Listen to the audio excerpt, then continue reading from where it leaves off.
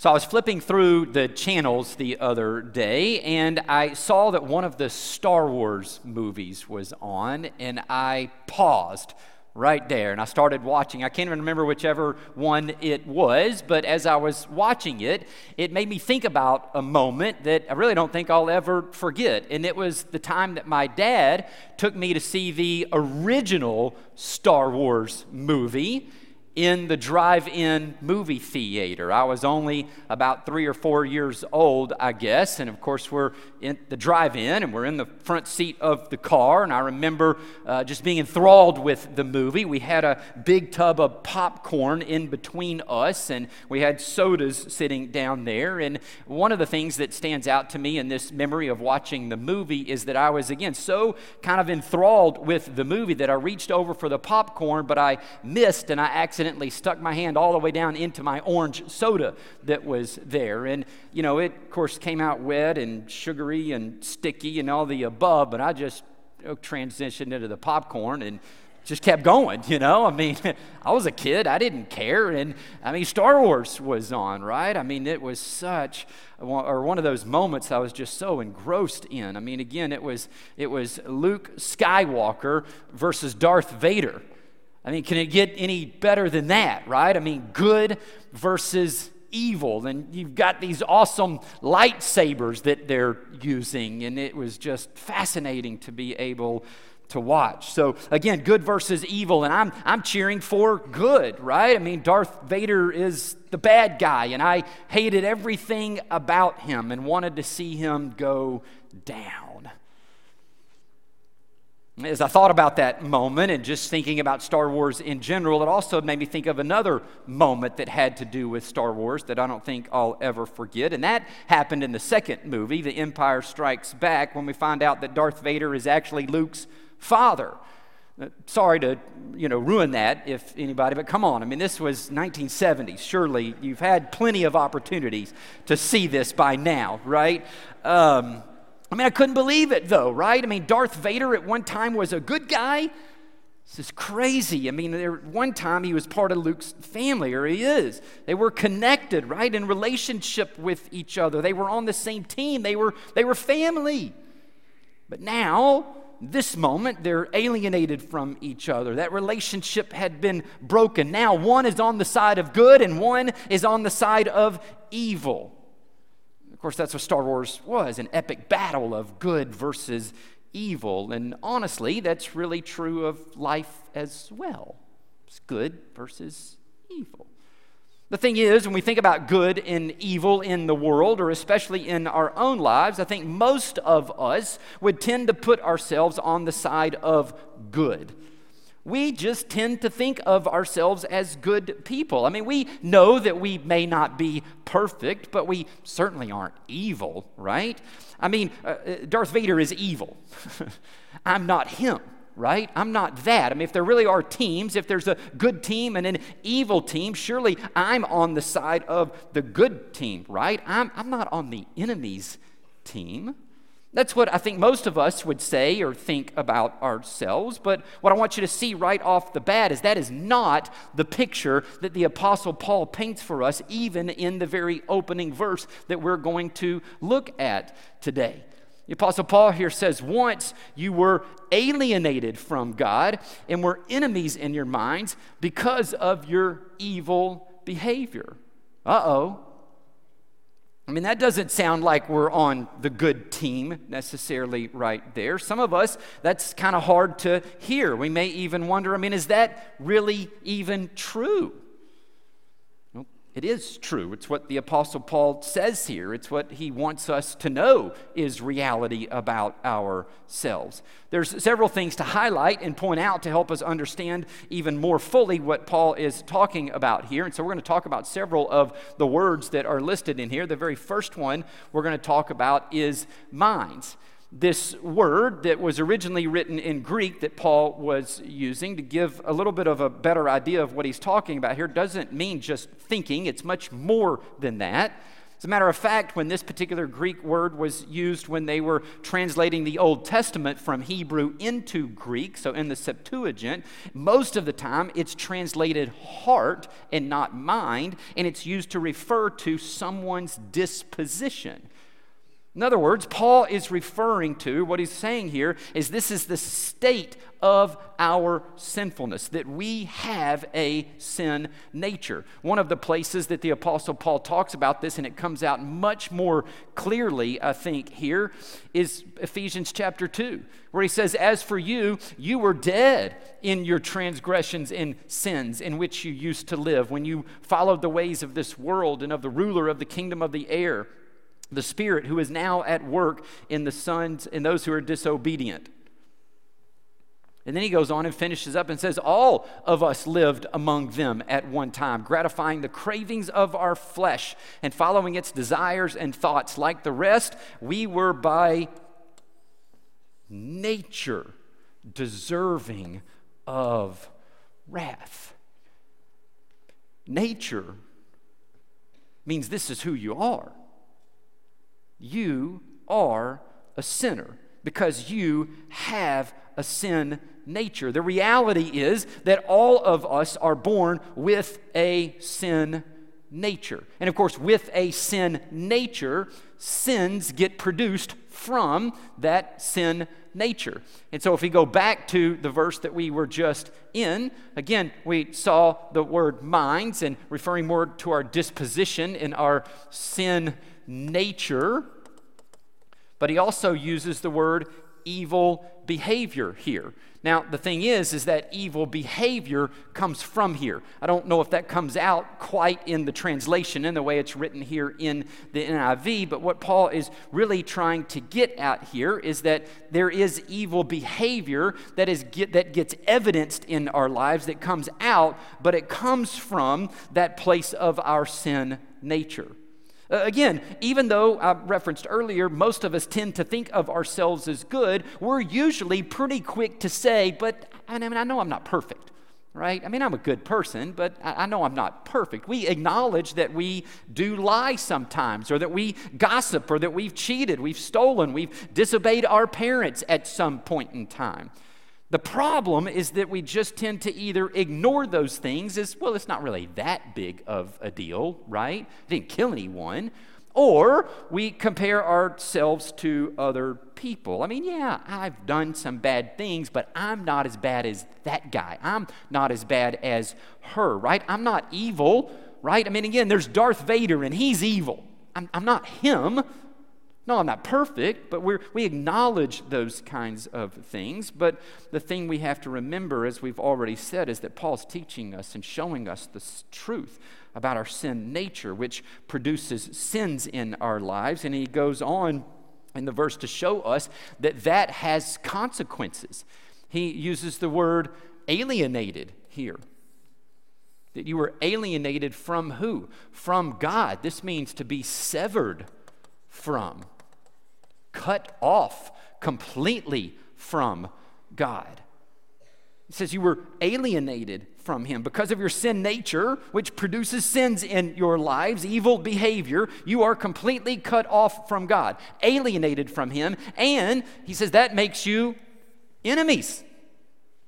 If there is a good team and an evil team, then you and I are ultimately on the side of evil. We don't think of ourselves that way. We know we're not perfect. We're probably at least on the good team, but the reality of Scripture says that we could not be further apart from God. He is on the side of good, and you are on the side of evil. Well, that concludes our sermon for today, and so I'm going to pray, and you'll be... Boy, aren't you glad there's more to the story? I mean, the one thing, and most of you probably even already noticed it here that I haven't referenced yet, is this term right here. Once. Once this was all true of you, but evidently he's saying it is no longer true of them now. They used to be people with a sinful nature who were alienated from God and used to be considered enemies of his, but now that is no longer true, evidently. So what was it that happened? Well, Paul tells us in the next verse. He says, now he has reconciled you by Christ's physical death through the body. Let's focus on this part right here first. All right, but now he has, and let's focus in on this word even more, reconciled you. To be reconciled means to be brought back together, right? If you had a fight with your best friend and you were then alienated from each other, cut off from each other from that fight, maybe even considered enemies, you weren't talking to each other, you would no longer be in a relationship with each other. But if you were reconciled with them, then that means you've been brought back together. You're now friends again. You are now back into a relationship with each other. Paul's saying that you were enemies with God. You were on the side of evil. God was on the side of good. But now you've been brought to his side. You are no longer considered enemies, but you are friends. You are reconciled. You're brought back into a relationship with him. Of course, the question is how? How did that happen? And that's the second part of the verse. But now he has reconciled us by. So here's how it happened. Christ's physical body through death. This is how you've been reconciled, how you're no longer considered an enemy, how you've been brought back together with him. You may even remember, we've been using the Star Wars reference, let's just stick with it the whole way through. And so you may remember that Darth Vader at one point even had a change of heart, and he sacrificed himself for Luke Skywalker. He sacrificed himself for his son. He died in his place so that Luke would live. This, of course, is similar to what Jesus did for us, except it's way bigger than that. See, Jesus was never bad in the first place, right? I mean, he was never Darth Vader. He is good. He is perfect. He is holy. He had no sin in him. But we're told in another letter that Paul wrote this, it helps us see what was really going on. Let's see, did I not remember to put it in here? I think I forgot to put the slide in here. So we'll go back and I'll just read it to you. In 2 Corinthians 5:21, Paul says, God made him who had no sin to be sin for us, so that in him we might become the righteousness of God. In other words, Jesus wasn't evil, he was good, but he took on all of our evil. God made him who had no sin to be sin for us. He placed all of our sins upon himself. He paid the penalty for them, which was death. And then, of course, after dying, we know that he was raised from the dead 3 days later and has defeated the power of sin and death forever. And now Jesus offers us that forgiveness that he purchased for us on the cross, his work, if we'll just receive it by faith. And of course, in that moment, in that very moment, is when men were brought from being enemies onto his team. We're brought into his family. We're reconciled, and we are now friends of God. And here's why, because we aren't just forgiven in that moment, but something else happened, which Paul goes on to say in the rest of the verse here. So again, he says, but now he has reconciled you by how? Through Christ's physical body, through death, to present you holy in his sight, without blemish and free from accusation. Let's talk about what has happened in this moment. Several terms here. You see this one stand out first. The very first thing is that he says, you are holy. The moment you put your faith and trust in Jesus, you are joined into a spiritual union with Jesus, who is holy, and therefore in him you too are made holy.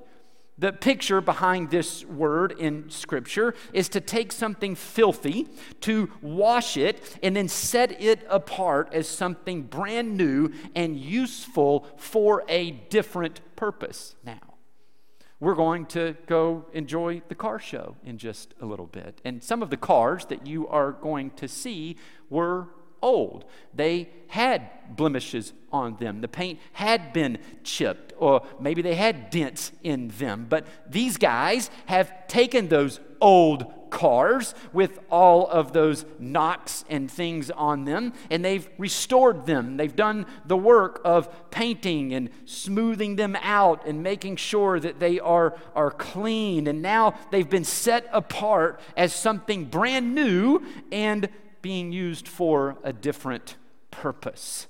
This is the same for you. You were filthy because of sin in your life, but you have been washed clean. And now you've been set apart from the enemy's team that you were on, and now you're made into this brand new person who will be used for a different purpose now. You'll be used for God's purposes.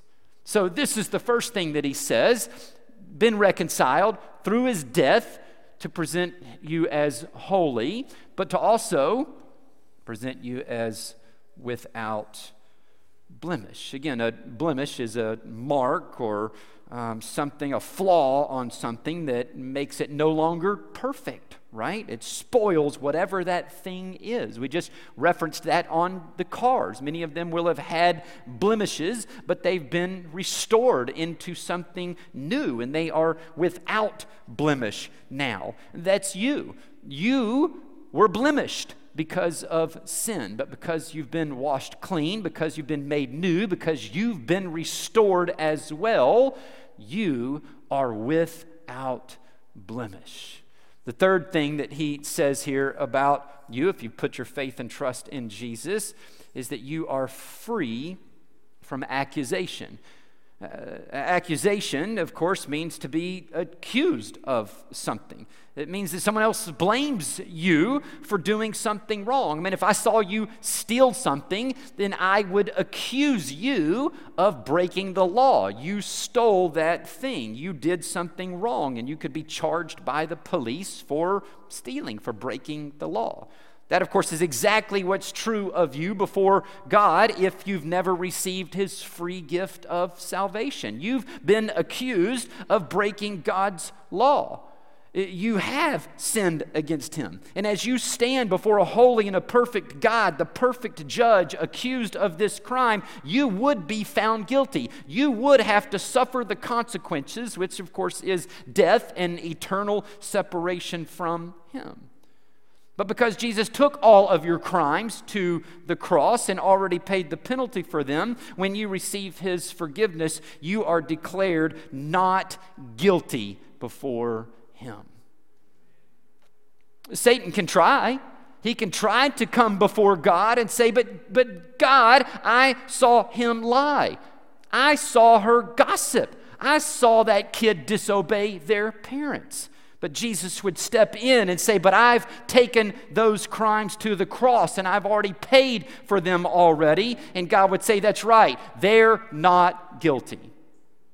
You are free from accusation. You are holy, without blemish, completely free from accusation. This is what Paul is saying is true now. Didn't used to be true of the people in Colossae, but it's true of them now. They were sinners. They were alienated from God. They were on the enemy's team, on the side of evil, but because they put their faith and trust in Jesus, they've received his free gift of salvation. Now they've been reconciled to God. Now they've been made holy. Now they're without blemish. Now they're free from accusation. They're clean, perfect, and no longer guilty before God. It's true of you, too, if you've put your faith and trust in Jesus. You have been reconciled to God. You have been made holy. You are without blemish and free from accusation. This is the good news. This is the gospel. Last verse we're going to look at is Colossians 1:23. If you continue in your faith and established and firm, and do not move from the hope held out in the gospel. Uh-oh.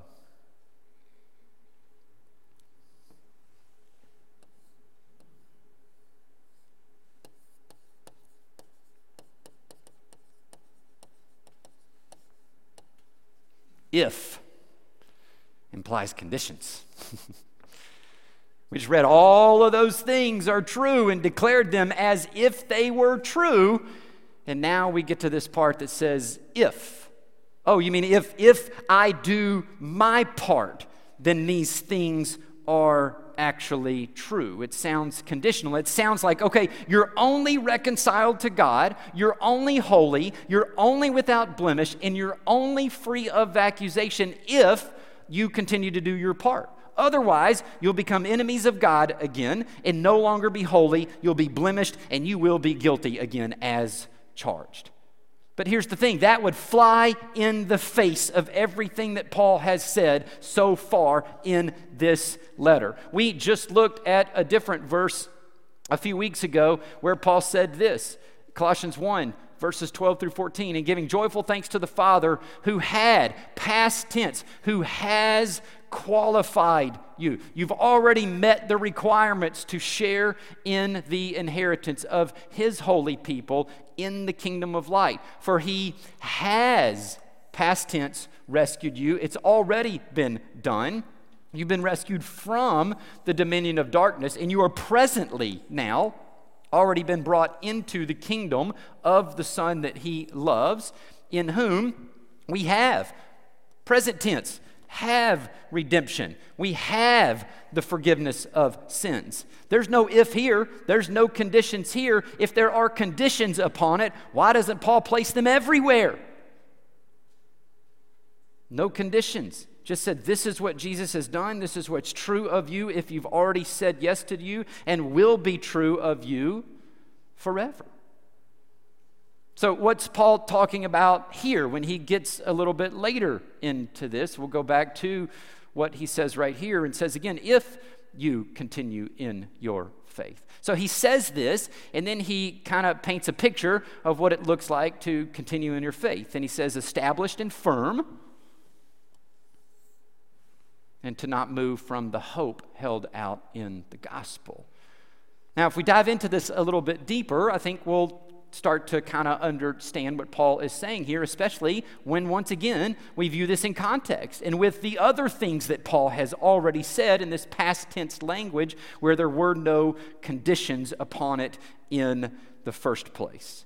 So the word established here is written in the perfect tense and the passive voice. We've talked about the passive voice in Greek a few weeks ago, but this one is in the perfect tense and the passive voice. Here's what's so important to kind of know about that. The perfect tense is the verb tense that is used by the writer to describe a completed action that occurred in the past, but which produced a state of being or a result that exists in the present. In other words, if you imagine this dot, that is saying something occurs right here at a certain point in time, and because that event occurred right there, there are ongoing results that just keep on going from that event, and it never stops.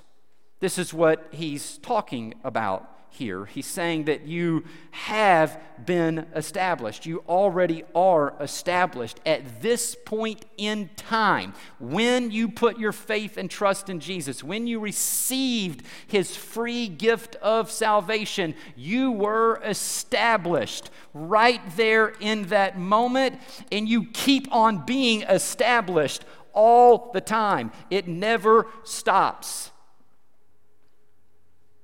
So he places this word if in condition, and then he says this is what it looks like to be established and continuing to be established. Well, this means that that's going to keep on happening. And we just said a second ago that it was written in the passive voice. We'll get there. So again, perfect tense, happened, keeps on going, and it's passive. You did not do the establishing. You will not continue to do the establishing. It was something that happened to you and something that someone will hold on to for you. We've already referenced last week where Jesus is the one who holds all things together. He is the one who secured our salvation. He's the one who saves us, and He's the one who will continue to keep us saved and established. So the way that this is written in the original Greek makes it seem more like Paul is certain that this is going to happen to them. He's not doubting whether it will or not. In other words, he's saying something like, if you continue in your faith, and by the way, I'm fully expecting for that to happen because you've been reconciled to God, you've been made holy, you are without blemish, and you are free from accusation. This is who you are, and this is what will continue to be true of you. I think in a lot of ways, he's trying to say to them, you aren't like the false teachers. Those false teachers, are showing their true colors. Those false teachers among your midst were never established and then, of course, continuing to be established because they were preaching a Jesus plus gospel, which is no gospel at all.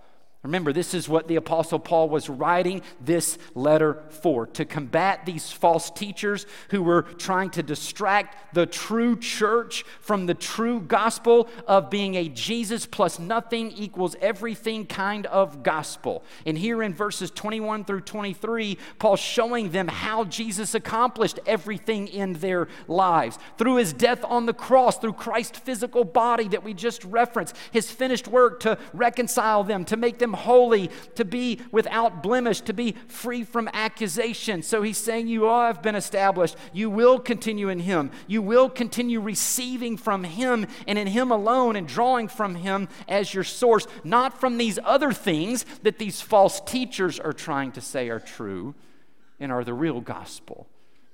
I think the reason that we see that he's trying to get at that, and that's part of what it is that he's saying, is because this is verse 23a. This is just the first part of that. What he goes on to say right after this is the gospel.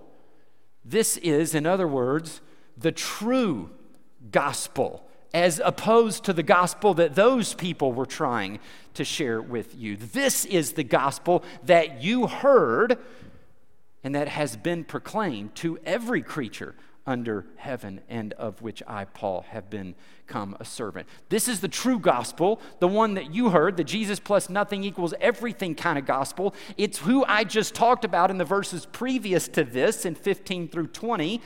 Jesus plus nothing equals everything. Let me show you how Jesus is everything. Remember how much we talked about He's supreme and He's the one who's before all things and holds all things together, and how you have everything in Him because He is everything, right? And then He goes on to show us how we have that everything through the reconciliation and being made holy and all of these things. And now this is the true gospel. None of this is being written to go, I'm not really sure if you guys are Christians or not, to make them doubt their salvation in some way. He's reminding them what's happened to them, the true gospel that they've heard over and above the false gospel that is being presented, who they've become in Christ and who they will continue to be in Him.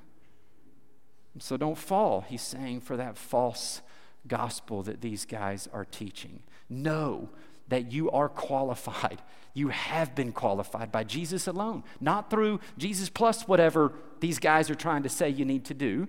You've been rescued by Jesus alone. You won't be rescued if you take Jesus and whatever it is that they're telling you to do. You've been reconciled to Jesus by Him and His finished work alone, not by Jesus and whatever it is that they're telling you to do. You've been made holy without blemish and free of accusation by Jesus alone, not by Jesus and whatever it is that they're adding to the gospel, but in Jesus alone. This is what he has been declaring through this entire chapter here and what he's saying right now as well. So what does this all mean for you? That's all I mean for me today. It means that if you've put your faith and trust in Jesus, that all of these things are true about you. We've been saying them all along. You are reconciled to God. You're holy. You're without blemish. You, no matter what Satan tries to accuse you of, you are not guilty before God because of Jesus' finished work on the cross.